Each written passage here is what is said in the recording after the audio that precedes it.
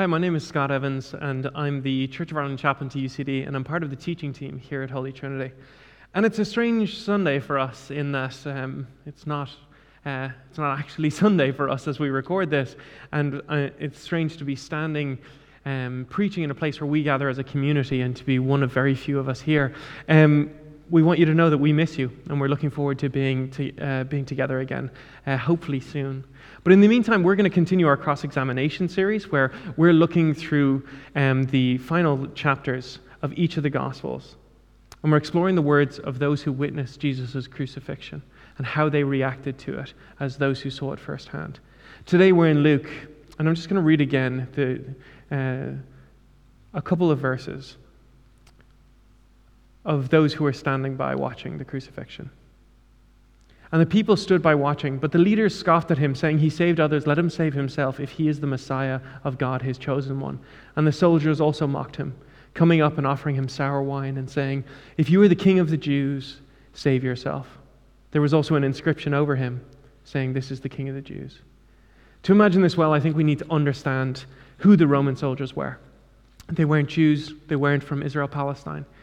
They had been moved to the area to be part of an occupying force, an army that dominated this whole landscape. And they exerted the force and the power of the empire by violence, by fear. They're calloused, they're probably battle-worn and cynical. They're not from there, and they're smug about the traditions of this oppressed people living in what they consider to be this podunk area so far from Rome, which as far as they're concerned is the center of the world, the center of civilization. So this isn't their first rodeo. It's probably not the first time they've seen a crucifixion. And we know from historical records that 3,000 people were crucified just up the road in Magdala around this time. These soldiers, they've seen what happens when kings rise up against empires. And they've seen these kings beg and cry and bargain when they face the full force of Rome's power and violence. For them, this is just another day in the empire, but for us, it's the day that the kingdom declared its manifesto of self-emptying love. You see, the Roman soldiers, they think what makes you king is your ability to save yourself.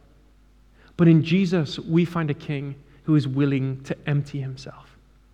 In Philippians chapter 2, the Apostle Paul writes, "Let the same mind be in you that was in Christ Jesus, who, though he was in the form of God, did not regard equality with God as something to be exploited.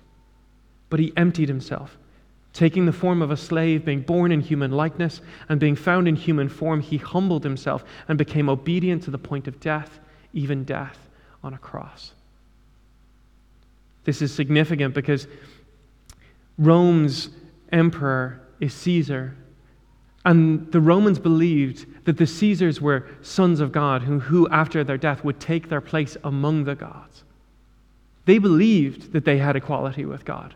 For them, this equality with God was something to be exploited. It was something through which they would exert their force and their power on the world around them. But Jesus, who has this equality with God, he doesn't regard it as something to be exploited, to be grasped onto or taken hold of. Instead, he empties himself and he pours it out.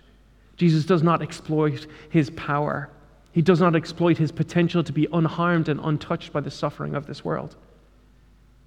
In the empire, power is about your ability to save yourself, about how immune you can make yourself, how untouchable and undefeatable you can become. You see, in the kingdom of God, power is not wielded against others.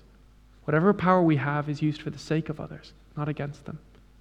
Power doesn't protect us from them. Whatever power we have is used on their behalf. And it can be hard for us to come to terms with or admit to the power and the privilege that many of us have.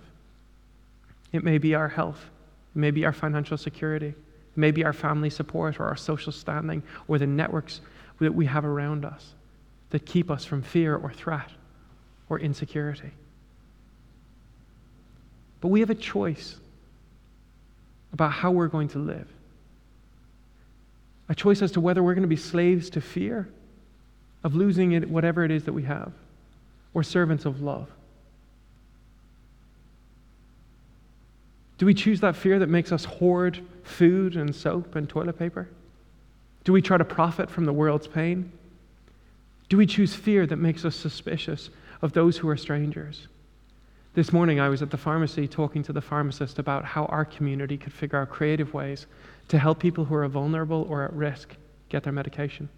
And the pharmacist introduced me to somebody. He said, could you have a word with her because she's really not feeling okay? And I said, sure, what's up? And they explained the situation to me, and they said she's one of 3 sisters, all of whom are elderly. One of them has had a stroke, and the other one saw it and tried to catch her, and they both ended up in hospital. And now this one sister who's left at home, trying to figure out how to get her medication, how to get her food, how to keep the heating on, in the midst of her fear, her loneliness, her worry for her sisters, and her worry for herself. When we choose fear, we say to people in these kind of situations, save yourself. I gave her my number and I told her to ring me if she needs groceries or whatever it is that she needs, anything that she needs at all. It's not much, but it's what I can do. But this is the problem. When we hoard food, we're saying to the person without, we're saying, save yourself, like the Roman soldiers. When we become arrogant or complacent about social distancing or hand washing because we're less likely to be affected than the elderly or the vulnerable, we're saying to them, save yourself.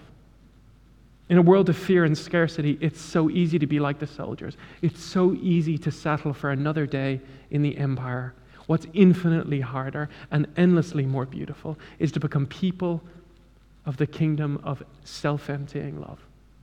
People like Peter in Acts chapter 3, where Luke writes, one day Peter and John were going up to the temple at the hour of prayer at 3 o'clock in the afternoon. And a man lame from birth was being carried in. People would lay him daily at the gate of the temple called the Beautiful Gate so that he could ask for alms from those entering the temple.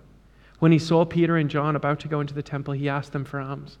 Peter looked intently at him, as did John, and said, look at us. And he fixed his attention on them, expecting to receive something from them.